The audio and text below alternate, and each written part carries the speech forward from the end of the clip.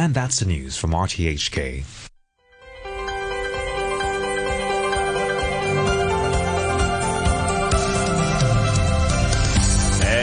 Good morning, Hong Kong. It's May the 15th from the Fragrant Harbor. I'm Andrew Work here today with Michael Rouse. Good morning, Michael. Good morning, Andrew. All right, let's do this.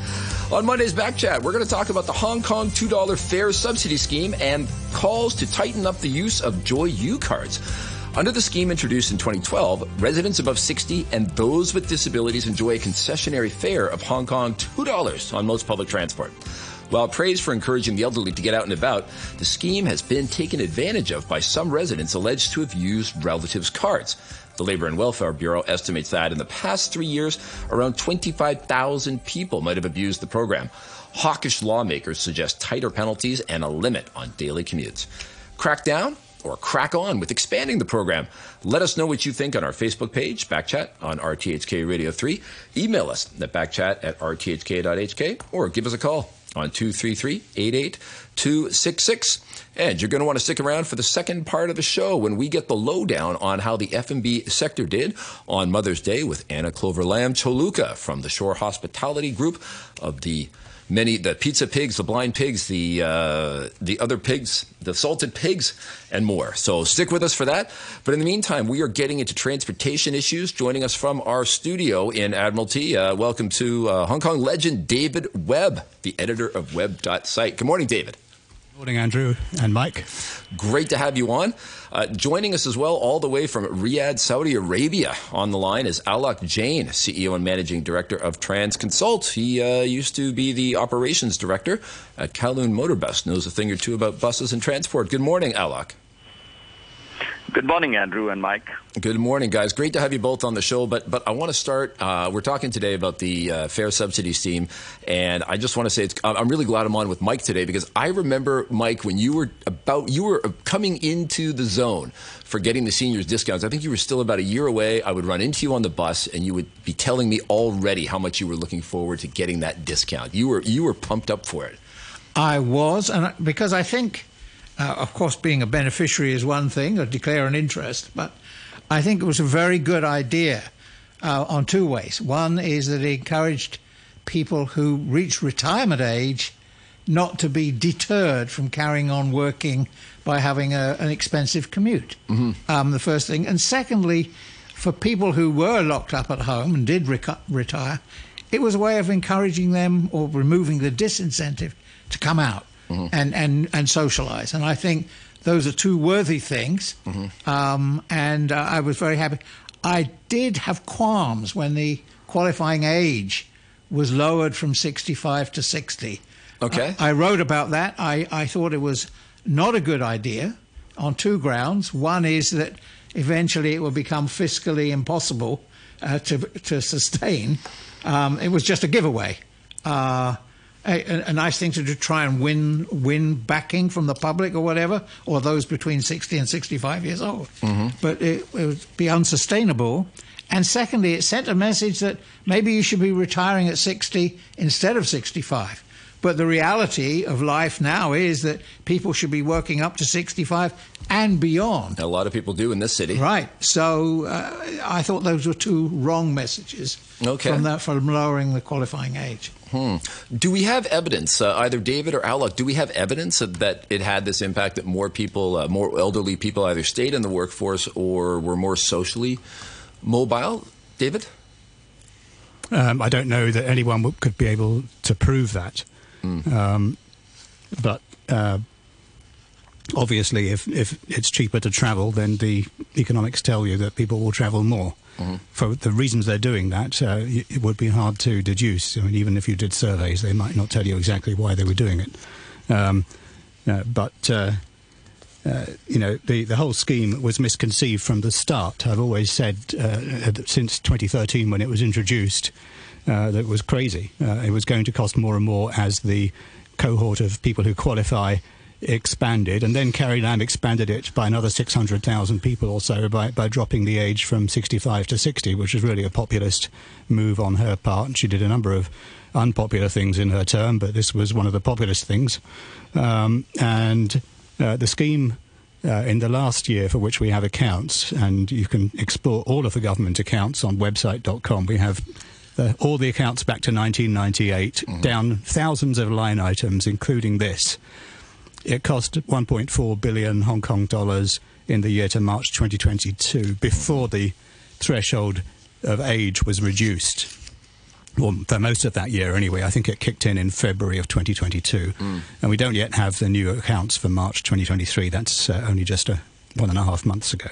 And comparables are going to be a little bit out of whack because of COVID. People were staying at home. And yes, it did dip. In 2021, there was a big dip in the expenditure because fewer people were on the MTR and so on and working from home and whatnot. But also, of course, there is another scheme called which everybody qualifies for if they spend at least $200 a month. It's called the Public Transport Fare Subsidy Scheme, and that costs even more. That costs $3.5 billion in the last reported year. So you add the two together, it's $5 billion, and most of the people receiving that don't need it in terms of welfare. Yeah, it's not means tested in any way. Mike Rouse, for example, is on a government pension and can certainly afford his own transport fares. One of those defined benefit pensions. I'm certainly can afford it, and for me, basically, it's a life goal now to reach 60 in 2 years and 4 months' time, and then have the damn card. But I don't actually need it, the government can't keep on creating non-means tested expenditure and then wringing its hands about the lack of revenue to fund it. You can't just keep expanding the government footprint. You should focus the welfare on the people who really need it, on the amount of CSSA, for example, the Comprehensive Social Security Assistance, for those who are, on their last amount of savings or have no income and need the support. And that way we can afford to do more for them, as long as we're not throwing money up in the air in schemes like this and the $5,000 or $10,000 handout. $10,000 costs the government $70 billion. That's equivalent to 14 years of these transport subsidies. It's also equivalent to about 7% of our accumulated fiscal reserves. So if we keep on doing that, we'll be out of reserves fairly quickly. And yet now that they've started, there's to keep the public perception of the government somewhat higher than it might be otherwise, they keep on handing out money. There's definitely some PR value in it for the government, but is there real value for people of Hong Kong and the economy? Alok Jain, I'm going to give you a chance to weigh in and either back that up or play devil's advocate. Yeah, well, to carry to fully understand why this scheme was even launched, I think let's go back to 2003 when it was first introduced. And at that time, the principle was the $2 fare was applicable only on Sundays and week and on holidays, public holidays. And at that time, the principle was that there was enough ample spare capacity on public transport system which could easily accommodate extra rise in passengers, and this $2 wouldn't cost anything, and it was totally unsubsidized from government purse. It was out of the initiative of transport operators completely. Right, so there's nothing wrong with commercial operators doing whatever they want with their prices. Exactly. If they were allowed to do that. Of course they're not. The MTR has a fare adjustment mechanism. Yeah, but what happened was the scheme proved to be quite popular and successful, and the government then at that time took it upon itself to use it as a social scheme. And I think that's when things started to go wrong. And not only that, I mean, that's one side. One side is, of course, the fiscal impact of the government budget. The second part is that it also encourages a lot of elderly to travel during the peak, taking up the valuable capacity. As you know, any transport system around the world, it is designed to handle the peak hour capacity in the morning and the evening. And if you have additional passengers during that period, that creates an extra burden on the transport system, and that is what is happening. So there is no means at the moment to discourage elderly who may not need to travel during the peak to move towards the shoulders of the peak, because there is no incentive for them to do so. So we've actually got... So that's an operational problem that has been created because of this. Yeah. And obviously, second thing we have to look at, I mean, I've been seeing that the calls to increase the fines beyond 500 Hong Kong dollar, as if, I mean, I certainly agree that the abuse needs to be stopped.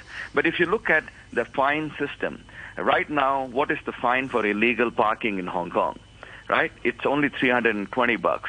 And this is, to me, an area where the focus of fines, we need to bring some parity. If a person who is abusing a public transport scheme where the price is only $7 full fare, and somebody is using it for $2, so abusing it for $5, and you are imposing a $500 fine, but somebody parking illegally in Central gets only a $320 ticket, and they might be driving $1 million car. I mean, I think that it's not commensurate or proportional to the kind of violation that a person is doing. So yes, there should be some mechanism to stop the abuse. Well, the fines for abuse wouldn't be necessary if the subsidy wasn't available. So, we only have to introduce fines if we have subsidies in the first place.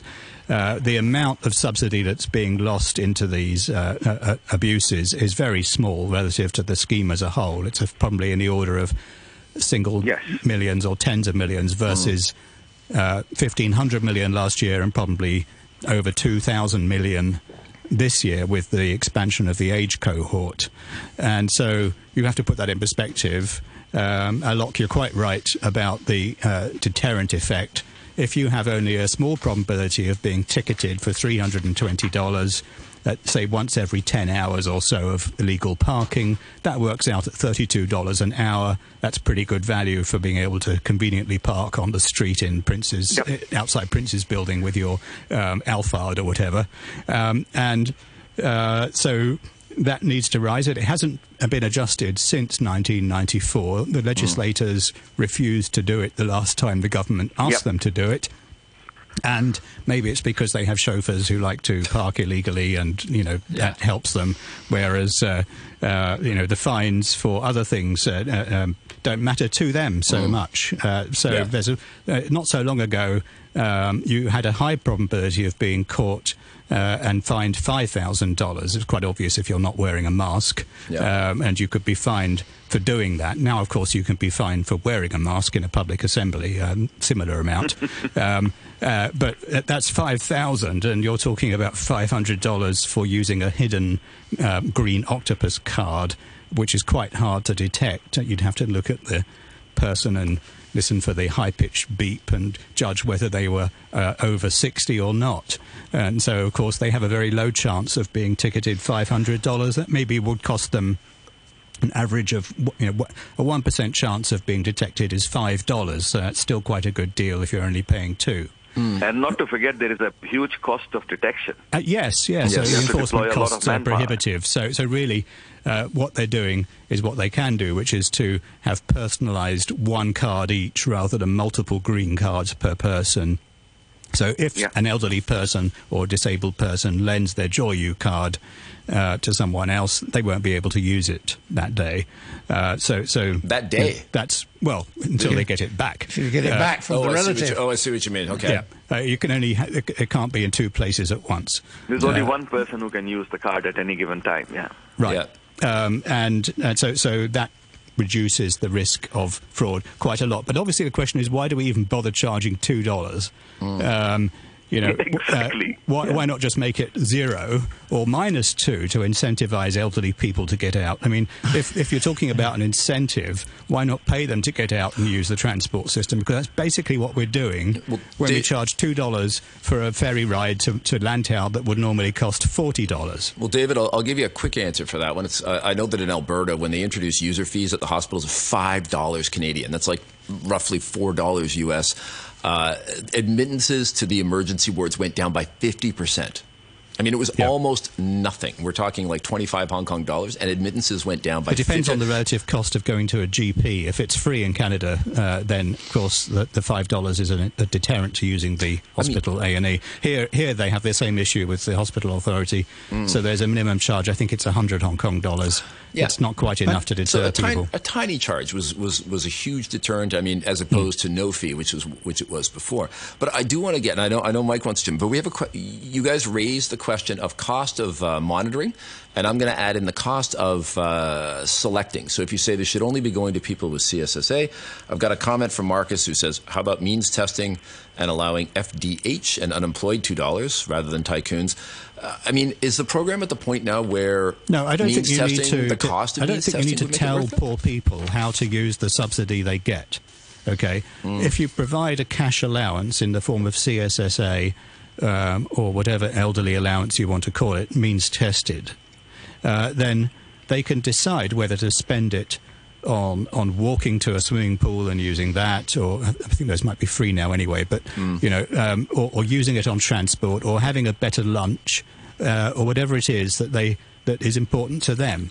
Not saying here's a subsidy, but you can only use it if you take a public transport journey, and then, of course, increase the load on the system. So you're saying we already have a means testing system in place, just give them more cash there and say, oh, now you get a little bit more for transport, but really you can use it however you want. Yes, I mean, if you means test people, you can afford to increase the amount. So there is something that's means tested for the elderly, but there's also the fruit money, isn't there, which isn't means tested. Right, over 70 it's not. Yeah, there are two components there, yes, you're right.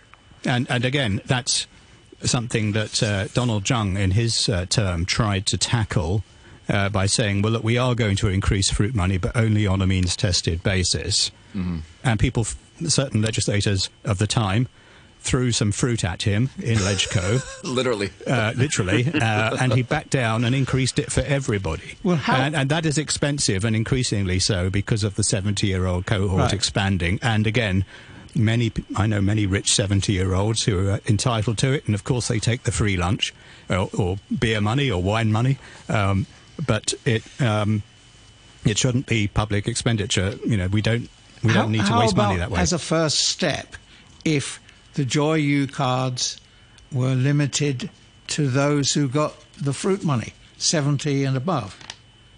Well, you could certainly start that. Yeah, I mean, if you want walk back this, if you've done age not going to address if you've done a bad problem, thing, Mike, maybe just we are shifting sand here. Yes, because I thought of another abuse. abuse. That's the fundamental issue. That is, people will take the first bus that's going where they want to go. Yes. Not the cheapest bus. Well, this is the bizarre thing, Mike, that the government is now putting out advertisements to elderly people saying, please wait for a short-haul bus. Right. Don't get on the first bus that arrives, which will cost you the same amount, $2. Yes. And that's just nonsense. They're not. They're rational beings.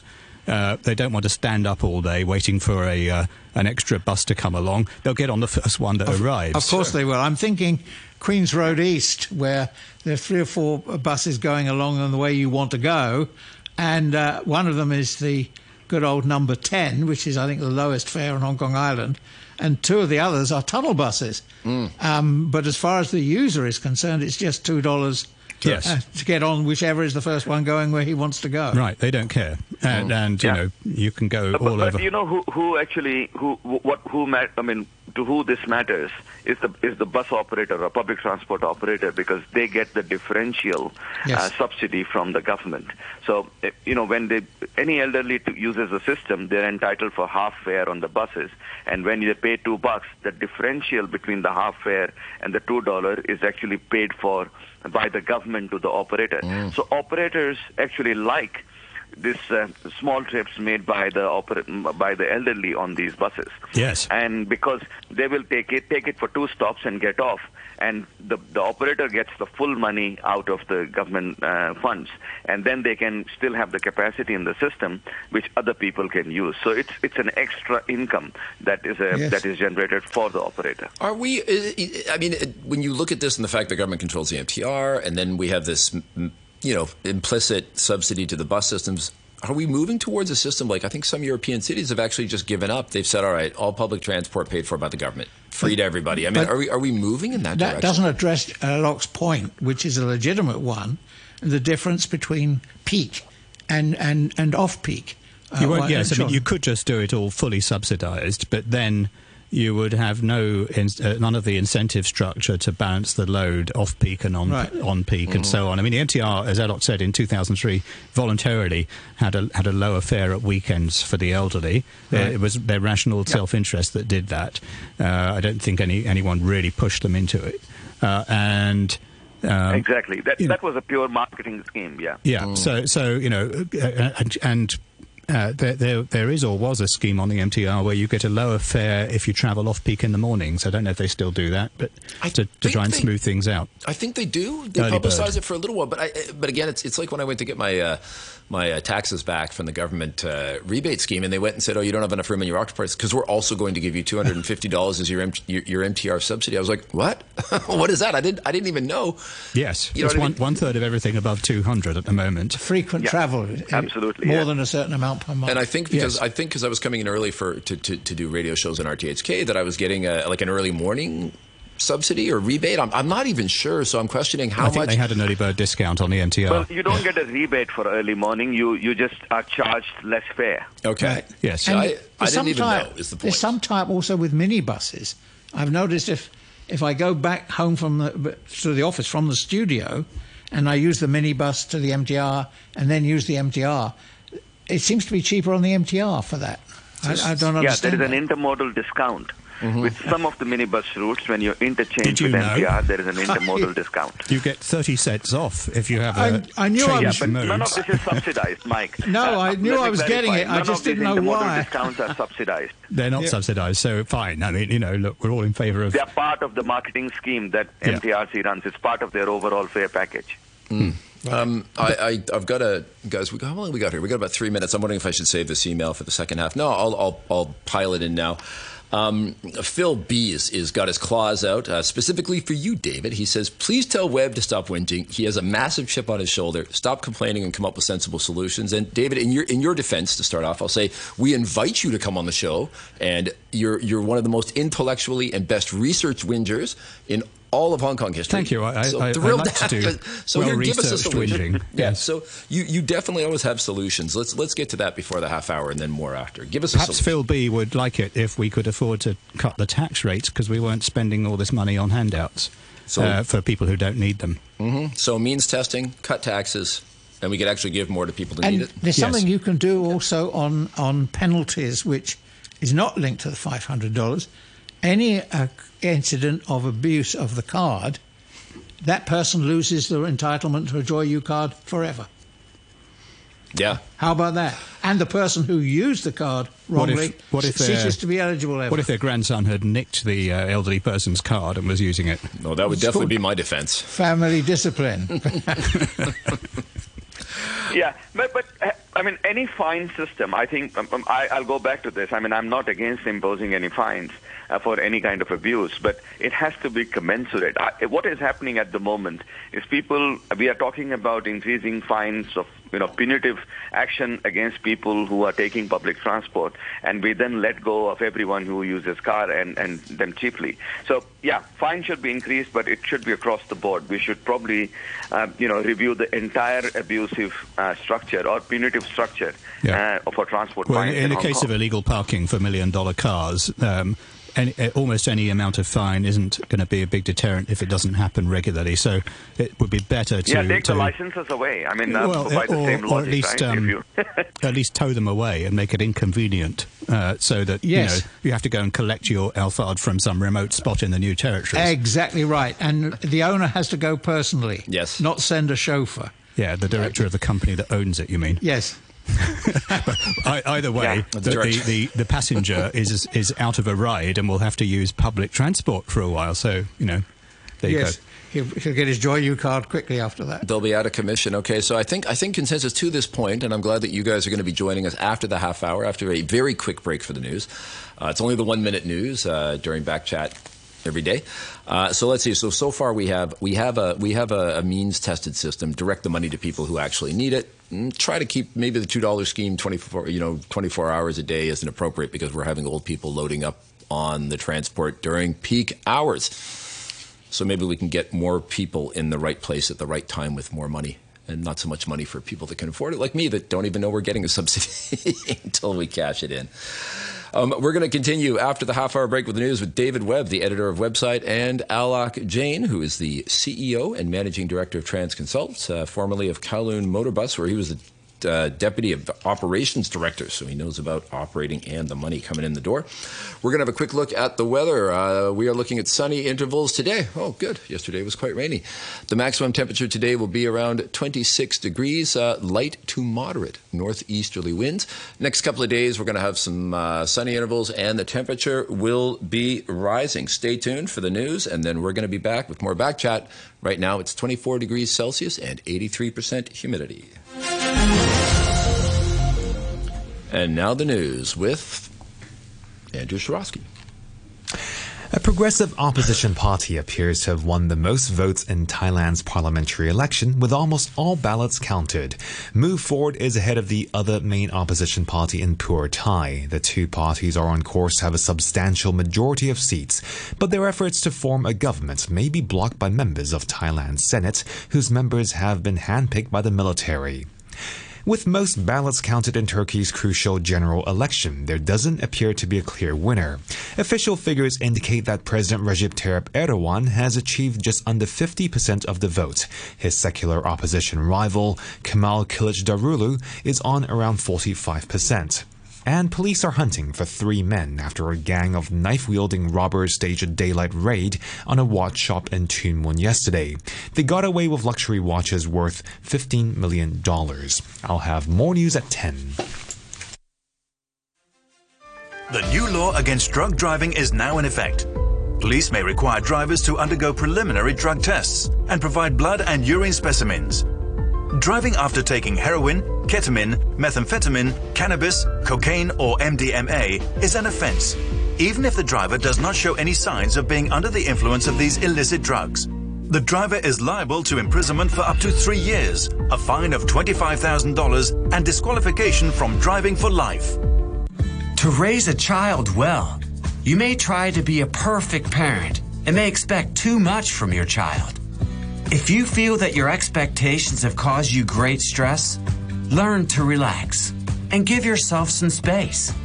Learn to let go and give your child room to develop. Accompany your child in different stages to help them grow up happily, hand in hand. Connect with love and grow together. And we're back on Backchat. That was the news with Ben Che. I'm Andrew Work. I'm here with Mike Rouse. We're doing Backchat, continuing with David Webb, the editor of Website, and Alok Jain, CEO and Managing Director of Transconsult, talking about public fare subsidies. We're also joined on the line now by Timothy Ma, the Chief Consultant at Ma Kamwa & Co. Good morning, Timothy. Hi, good morning. Timothy, you're coming a little bit late to the party. We've been thrashing it out. So far, the consensus is that the consensus seems to be that the government already has a means-tested system for directing money to people who need it. Maybe we should be doing more of that and less of giving money away to people who don't need it and who are maybe clogging up the public transport during peak hours when we're trying to move people off public transport at peak hours. What else do you want to bring to the conversation about this $2 subsidy scheme and the JoyYou scheme? Well, I think, first of all, we have to make clear the positioning of the $2, not subsidy, but the concessionary to the people aged 60 or above. I think this is a good move that the government recognized the contribution and also the need of the people aged 60 that still need to be moving around. And to me, I'm now aged at 66, and I start to enjoy this benefit from last year. And I'm also, see that why the government suddenly lower the age limit to 60, because I think they recognize that most of the people aged at 60 still need to move around, and also it is a way to encourage socialization, hoping that they can still keep active. But to me, I think if you can see that for those who are still active in 60 to 65, they are still working. I think these people, maybe what we need is to give 50% discount instead of $2 subsidy. Then I think this will make the situation more presentable and also more objectively. So, Timothy, are you saying that we should ask people to prove that they are not working in order to get the $2 scheme between 60 and 65? I don't mean that. I just want to say that maybe for those aged below 65, no matter they are still working or not, but maybe the benefit to them can be 50% discount is already good enough. Because I think some of them really have a lot to contribute to the family. And then just like taking their grandkids to schools in the early morning, and all this contribution, maybe half of the cost to be shared by the family instead by the government. Yeah. I mean, that would be for them to work out. Another reason that we want older people to have this discount maybe is because a lot of them are continuing to work, but in typically low-income jobs. And we see evidence of that every day around Hong Kong. Elderly people working in cleaning positions, security. Yep. Low-income jobs. Well, they qualify often for subsidies in their wages as well. So there's a top-up scheme for that. We have a welfare system that makes sure that there's a safety net for people who can't earn enough to look after themselves for whatever reason. One more view I would like to express is that the public transport company now they actually do not contribute any single dollar into this scheme. Instead, government have to pay them full fare. So how about we are talking about ESG or CSR? Should them also contribute some to this scheme?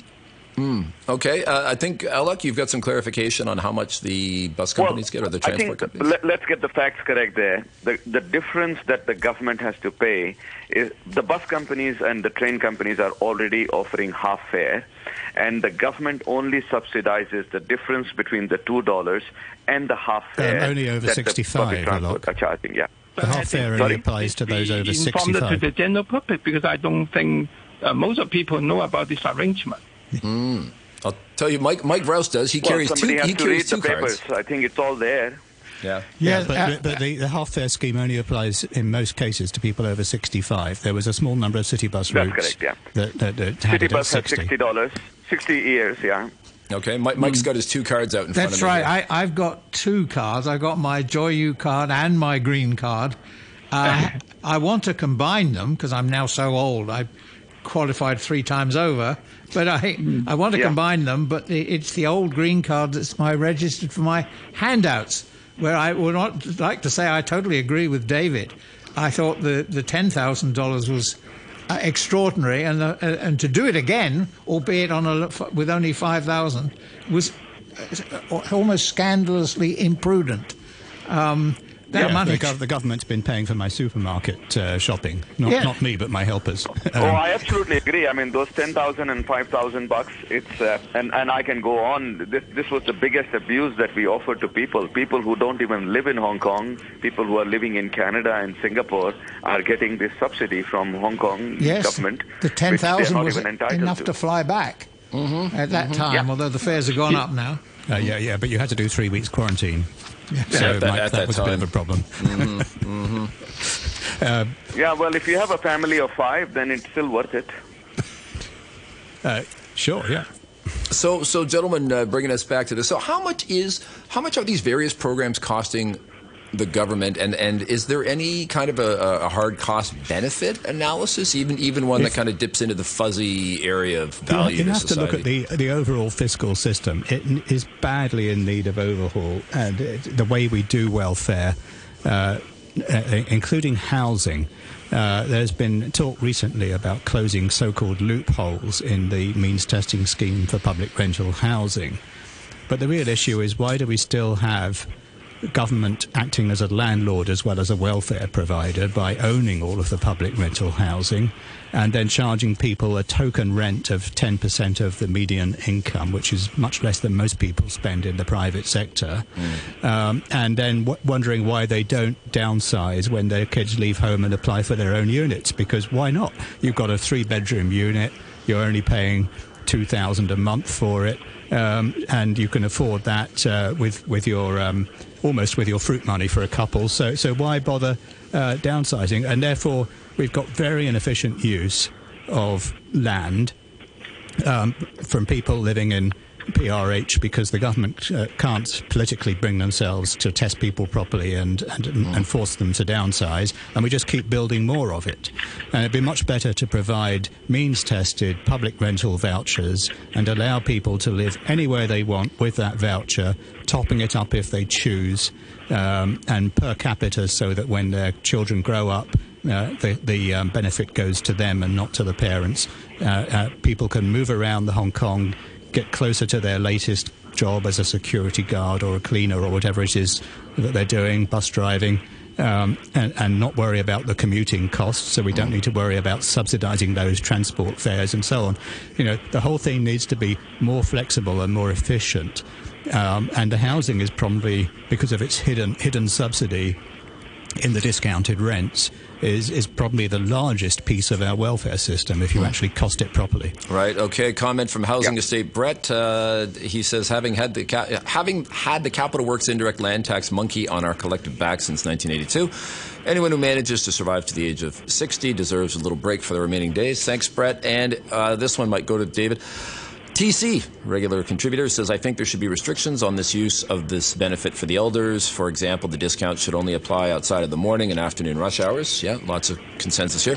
This would prevent overcrowding. Furthermore, I think something should be done about the waste in fares, such as someone uses the JoyYou card to get on long cross-harbor routes but gets off after 2 stops, which we discussed earlier. I have seen, okay, that's the end of TC, beginning of Andrew Work. I have seen other systems where you buzz in and off buses. Yeah, and you can on some of these long-haul Singapore routes. does that, yeah. But should we be doing it in Hong Kong? If you're only paying $2, there's no incentive to buzz out. You just get off the bus, and who's going to stop you? Mm-hmm. Who's going to check? I mean, would you maybe reduce the subsidy that you would give to the bus company then? Like it doesn't change for the person who's using it. They buzz in, buzz off. To them, it's still $2, whatever. But the government's like, oh, they only rode 2 stops. Bus company, you're getting less. The government won't know unless they're using tracking devices on their phones or something. They won't know that they got off the bus early. So that's why I'm asking. Should we have a buzz out system like that? Well, I have to ask. First of all, we'd have to install buzz out devices everywhere, on every bus. That would be expensive. One at the exit as well as the one at the entrance. You have to have a sort of turnstile to make sure you do buzz out. Otherwise, you'll just step through the door. So, you know, or put a conductor on the bus. That would create some jobs, but you know. Well, but I think having to. That will justify keeping the subsidy, let me tell you. Can help. Yeah. Sorry. Timothy, go ahead. Yeah, sorry. I think when you get off the bus, you have to touch on the machine to get off the fare. I think it's a good way to remind the people that you have to be cautiously using this public transport and also the scarce resources. But I think the issue is that whether it requires a change of the ordinance or it requires some installation cost of the public transport company, and who's going to pay for this? Yeah. I mean, how much is this baked into the profits and dividends being kicked out by the bus companies? If we significantly reduce these subsidies in some of the ways that we're talking about, would the bus companies be on their knees, or would they? They're already losing money, I think. Yeah. Well, bus companies should not be giving out any subsidies per se if they cannot justify. They are supposed to all operate on commercially prudent principles. That's something enshrined into Hong Kong's public transport system. So obviously, bus companies would not offer this subsidy, but and the only way they can balance the books at the moment is by keeping the fares the way they are. I mean, which is they are offering 50% discount to the elderly once they reach the age of 65, and anything that the government wants to do as a part of the political or social initiative, and that has to be borne by the government welfare schemes, the not answer, by the Andrew, transport is companies. at the margin, you would have to raise the other fares because there's a cross-subsidy between the subsidy from the government and the fares that everybody else pays. Because if you had elderly people paying half fares rather than $2, there would be fewer journeys, and so less revenue for the bus companies and the MTR, and consequently, if they want to even that out, they'd have to charge a bit more on their fare structure.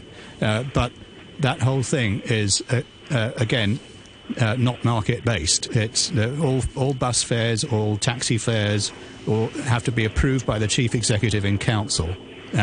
We do not have a free market in Hong Kong in the transport system, and there are many issues surrounding that, including the caps on the numbers of minibuses. That hasn't changed since 1996.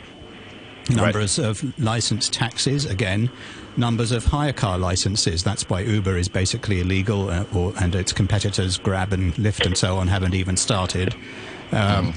Because of the government's restrictive practices and protectionism of taxi license owners. There's a whole number of aspects of the transport system that need overhaul here. Certainly are. I was just thinking that parking on a meter is, I think, $2 for a quarter of an hour.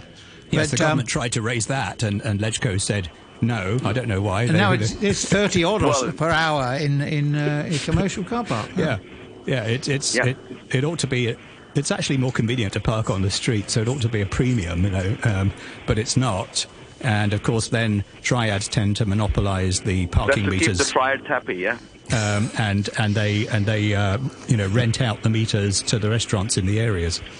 So let's see. We got to keep alpha owners happy with the cheap parking fines. We've got to keep the elderly happy with their low cost tickets. We've got to keep the triads happy. We've got to keep the bus companies happy. The MTR's got to continue. And the owners of the bus licenses and the taxi licenses, because those are worth millions of dollars. Well, there we are. Everyone's happy. What's the problem here? I mean, only the taxpayers have the problem. Timothy Ma, are we hitting a balance of equally acceptable unhappiness across all these interest groups? Yes. Well, I think we have to think again why the government introduced this wonderful scheme. Their purpose is to encourage mobility and socialization. And if we set too much limit and also discouragement, and then how we can find old people can be engaged. And I think we seems that we are looking only for the economic expenses, but not talking about social return from this good scheme. I think we have to adopt a more balanced view to these measures. Yeah. All right. I think we're going to have to wrap it up, guys. Called time there. But it's been a great discussion. I mean, we could have done this for another hour. I mean, but I'm just imagining if they did introduce a scheme whereby the elderly couldn't travel during those peak hours. Imagine them rushing to get on the train before the end of the peak hour. Before the prices went up, and then it's good exercise, isn't it? It would. I can see myself fighting my way through, as they're all. I'm late for work, and they're all trying to get on before the end of the cheap rates hours. Thank you very much to David Webb, editor of website, Alok Jain, CEO and managing director of TransConsult, former deputy operations director of Kelly Motorbus, and Timothy Ma, chief consultant at Ma Kamwa and Co, for joining us on the show today. Stay tuned. We're going to get into it, talking about the restaurant business on Mother's Day. This is Backchat. 95 years of public service broadcasting. Stay tuned with Hong Kong. Happy 95th birthday, RTHK. Thank you so much for 95 years of public broadcasting service. Keep up the amazing work. I'm JoyYou. 95 years of public service broadcasting. 95 years. Stay tuned with Hong Kong. You're listening to Backchat. Call us on 233 88 266 and have your say. All right. And we're back on Backchat. I'm Andrew Work here with Mike Rouse kicking off the week. And yesterday was Mother's Day. Hope everybody did something nice for their mothers if they still have them. Mothers of their children. If they don't, somebody else's mother. Maybe if, you work your way down the list. But we have a spectacular mother on the line right now. Anna Cloverlamp-Chaluka is the Director of Sales and Marketing at the Shore Hospitality Group. Anna, good morning. First time on the show, I believe. Hi, Andrew. Yes, good morning. First timer. Great to have you on. Just a bit of background for our listeners. I know you were a high-flying finance professional known as the Queen of Bloomberg in the local office in Hong Kong, where everybody that knew and loved you there before you followed your heart and it landed in the restaurant and hospitality sector. Fair? Yes, that's right. Today, working with my husband. So great. So a labor of love, and to give people a bit of perspective on the background you've had. What is your restaurant group, the Shore Hospitality Group, encompass briefly? Yeah, sure thing. So Shore Hospitality Group, we've got 4 different brands, and they're all around different neighborhoods and or shopping malls. Our first one is the Salted Pig with 4 branches, and we have the Pizza Pig, 2 branches, and the Blind Pig, which is a sports bar, and a seafood restaurant called Colin Pistol. All right, sounds good. So gotcha. So first of all, Mother's Day. I'm sure your family took care of you. Yes. Yes, and I feel good today because I had a day of doing absolutely nothing. Okay, great, good. I had to get that out of the way. I'm sure you did. So, but I mean, in terms of the restaurants, we've been talking a lot on the show about how the restaurant and bar and hospitality sectors are faring. Does Mother's Day make a difference? I mean, do you see? I mean, for you guys, do you see a boost in sale, and how does it compare to a normal Sunday or even, Mother's Days pre-COVID? Yeah, Mother's Day has generally always been very good for us. I think Mother's Day is so special because everybody wants to celebrate their moms or their aunties or everybody who has had an influence of their life as a mother. So for us at our group, Mother's Day has always been one of our top-selling holidays or festival days. And I would say that it also, though, depends on the weather. So as an example, yesterday it was pouring all day long. It didn't even stop. So I would say that in comparison to other Mother Day years where it's sun shining and everything, our sales are definitely higher than when it's raining. But then not to say where a lot of our locations of our restaurants, some are where it's seaside and, ground floor where you walk to versus some are in shopping malls. So definitely those in shopping malls fared better than those that are, of course. Really? Not affected by the weather. There's one thing I wanted to ask you. That is, everyone wants to make a special effort with their mum, so that would the volume of business in terms of people going into restaurants would obviously be up. But the restaurants also take advantage, don't they? They increase the prices for set menus and things like that. Special packages. Special packages. I mean, I have lunch, as it happens, every Sunday in one particular venue, which I won't name. Shouldn't be more. And suddenly the price is up 30% because it's Mother's Day. But it's the same food that we had in the buffet last week. What's the justification for that? You're not naming names, Mike, which, I don't know why you wouldn't name names. But I mean, so this is like a hotel buffet? No, this is a standard practice. That seems to be across the board. Everyone's doing it. That's why I didn't name them. But what kind of restaurant? Is it Chinese buffet or is it like a hotel Western buffet? It's a Western buffet. Western buffet, okay. Anna, do you guys have special marketing plans and jack up prices and all that kind of stuff? Is that required to do well on Mother's Day or not? Well, so I think generally all restaurants or hotel restaurants would do well on Mother's Day, just because it's the day that nobody wants their moms to be cooking or doing anything, washing the dishes. So it's definitely going to be a busy day. So for us, we don't do any sort of special menu for Mother's Day, nor do we jack up prices. And also, ongoing, our company for our restaurants have ongoing promotions. So for us, rather than, having a set menu or, jacking up the prices, what we generally do is we like to give something back to our moms. So we do giveaways. For example, this year we gave away little teddy bears that can also be used as a towel. Or last year we gave away macaroons. And the previous year we gave away flowers. So all they had to do was come eat with our menu, which is a la carte, and no additional pricing added just because it's Mother's Day. And, just really giving back to the moms and showing them how much we also at Shore Group love them. So we're a little different. I mean, you know the business is coming. So, I mean, you guys are taking a different approach, Michael? Yeah, I think that sounds commendable, actually. Yeah.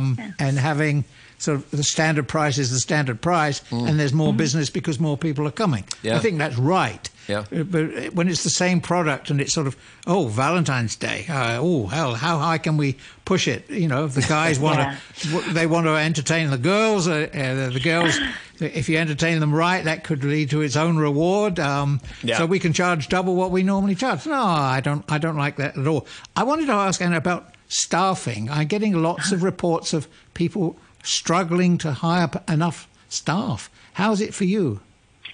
I would say it's the same for us. It's definitely since the past few years, during COVID, even prior to COVID, staffing was hard.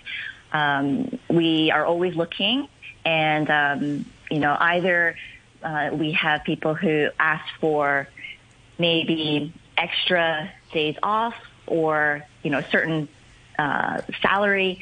But definitely it's hard. There's so many choices out there for them to work, and it's always about the benefits, right? So if they do start with us, they might find some place else that will pay $100 more monthly. So, people also switch really fast. They move really fast, even if they come join you. So, yeah, it has been really challenging. Mm-hmm. That's one thing that we struggled with is staffing, and we really want to kind of change the mindset of how people think. Like here you're in the F&B industry, and you should love it and be passionate about it. So it's not just about the dollar, right? So we try to make it fun where we are in our company, or we do as much as we can for our employees to hope that they stay. Mm. Is it affecting you kind of at the level of like your base level waiters, or is it chefs in the back or cleaning staff, or is it managers as well, or do you see people who've been waiters for a long time getting bumped up to management because there are more opportunities out there for them to advance because of the shortage? Yeah, it's impacting definitely the cleaning staff as well as chefs and the regular servers. Mm-hmm. Of course, those who are managers and head chefs, they definitely are who work with us are quite loyal. Yeah. I guess you could say, yeah.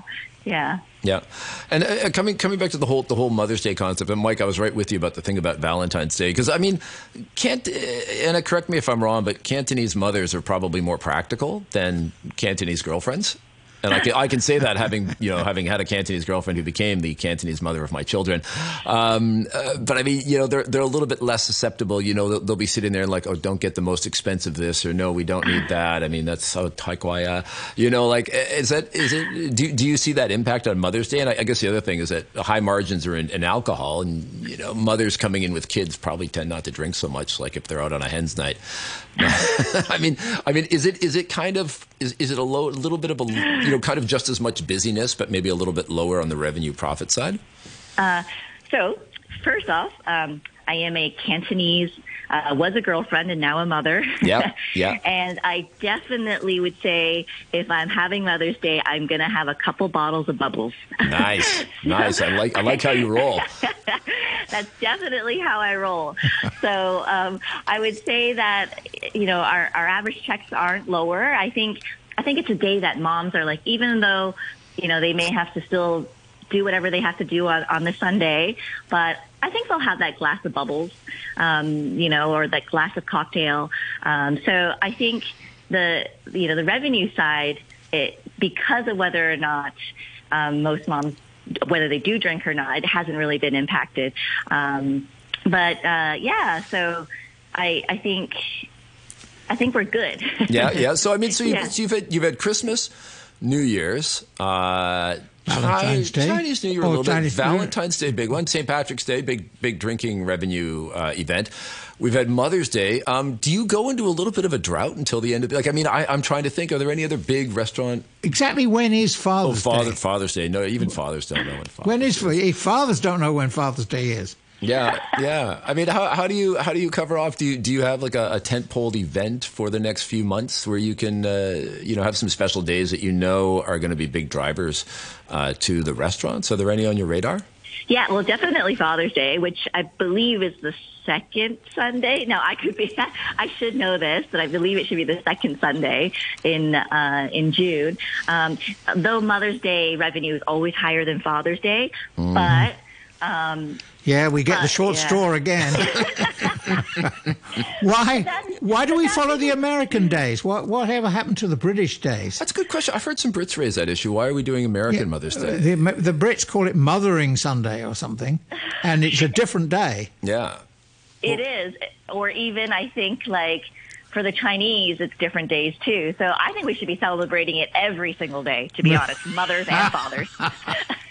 As long as we don't have Valentine's Day every day, because flowers just go through the roof. Well, then I think the United Nations or somebody came up with Children's Day, and I was like, are you kidding me? Every day is Children's Day. Yeah, every day is Children's Day. I mean, man, I'm fully expecting our many children listeners to send in their protests at my my dissertation. So, right. So, Anna, how are you feeling about the industry overall? I mean, obviously, you know, between the protests and COVID, it's been the apocalypse. Yeah. We've got about 30 seconds left. How are you feeling overall? We feel pretty good. It's a little slow, I have to say. Thinking that maybe by March we'd be picking back up with all of the restrictions coming down. But it really hasn't gone up as what we expected as previous years. Believe it or not, during COVID, around this time, we did even better. Okay. But we're getting there. We're getting there. I really have, strong beliefs and hopes in Hong Kong. Hong Kong is an amazing city, and now that with the tourists coming back in and the borders opening up, I think that we are going towards greatness. All right. But it's just slower. But I think, I feel really good about Hong Kong. All right. Thanks for finishing on that positive note. Anna Cloverland Choluka, Director of Sales and Marketing, Shore Hospitality Group. Thanks for joining us today. Thanks to Mike Rouse. Good fun today. Yeah. Thanks, Raphael Blatt, our producer, and sound man, James Lung. This has been Backchat.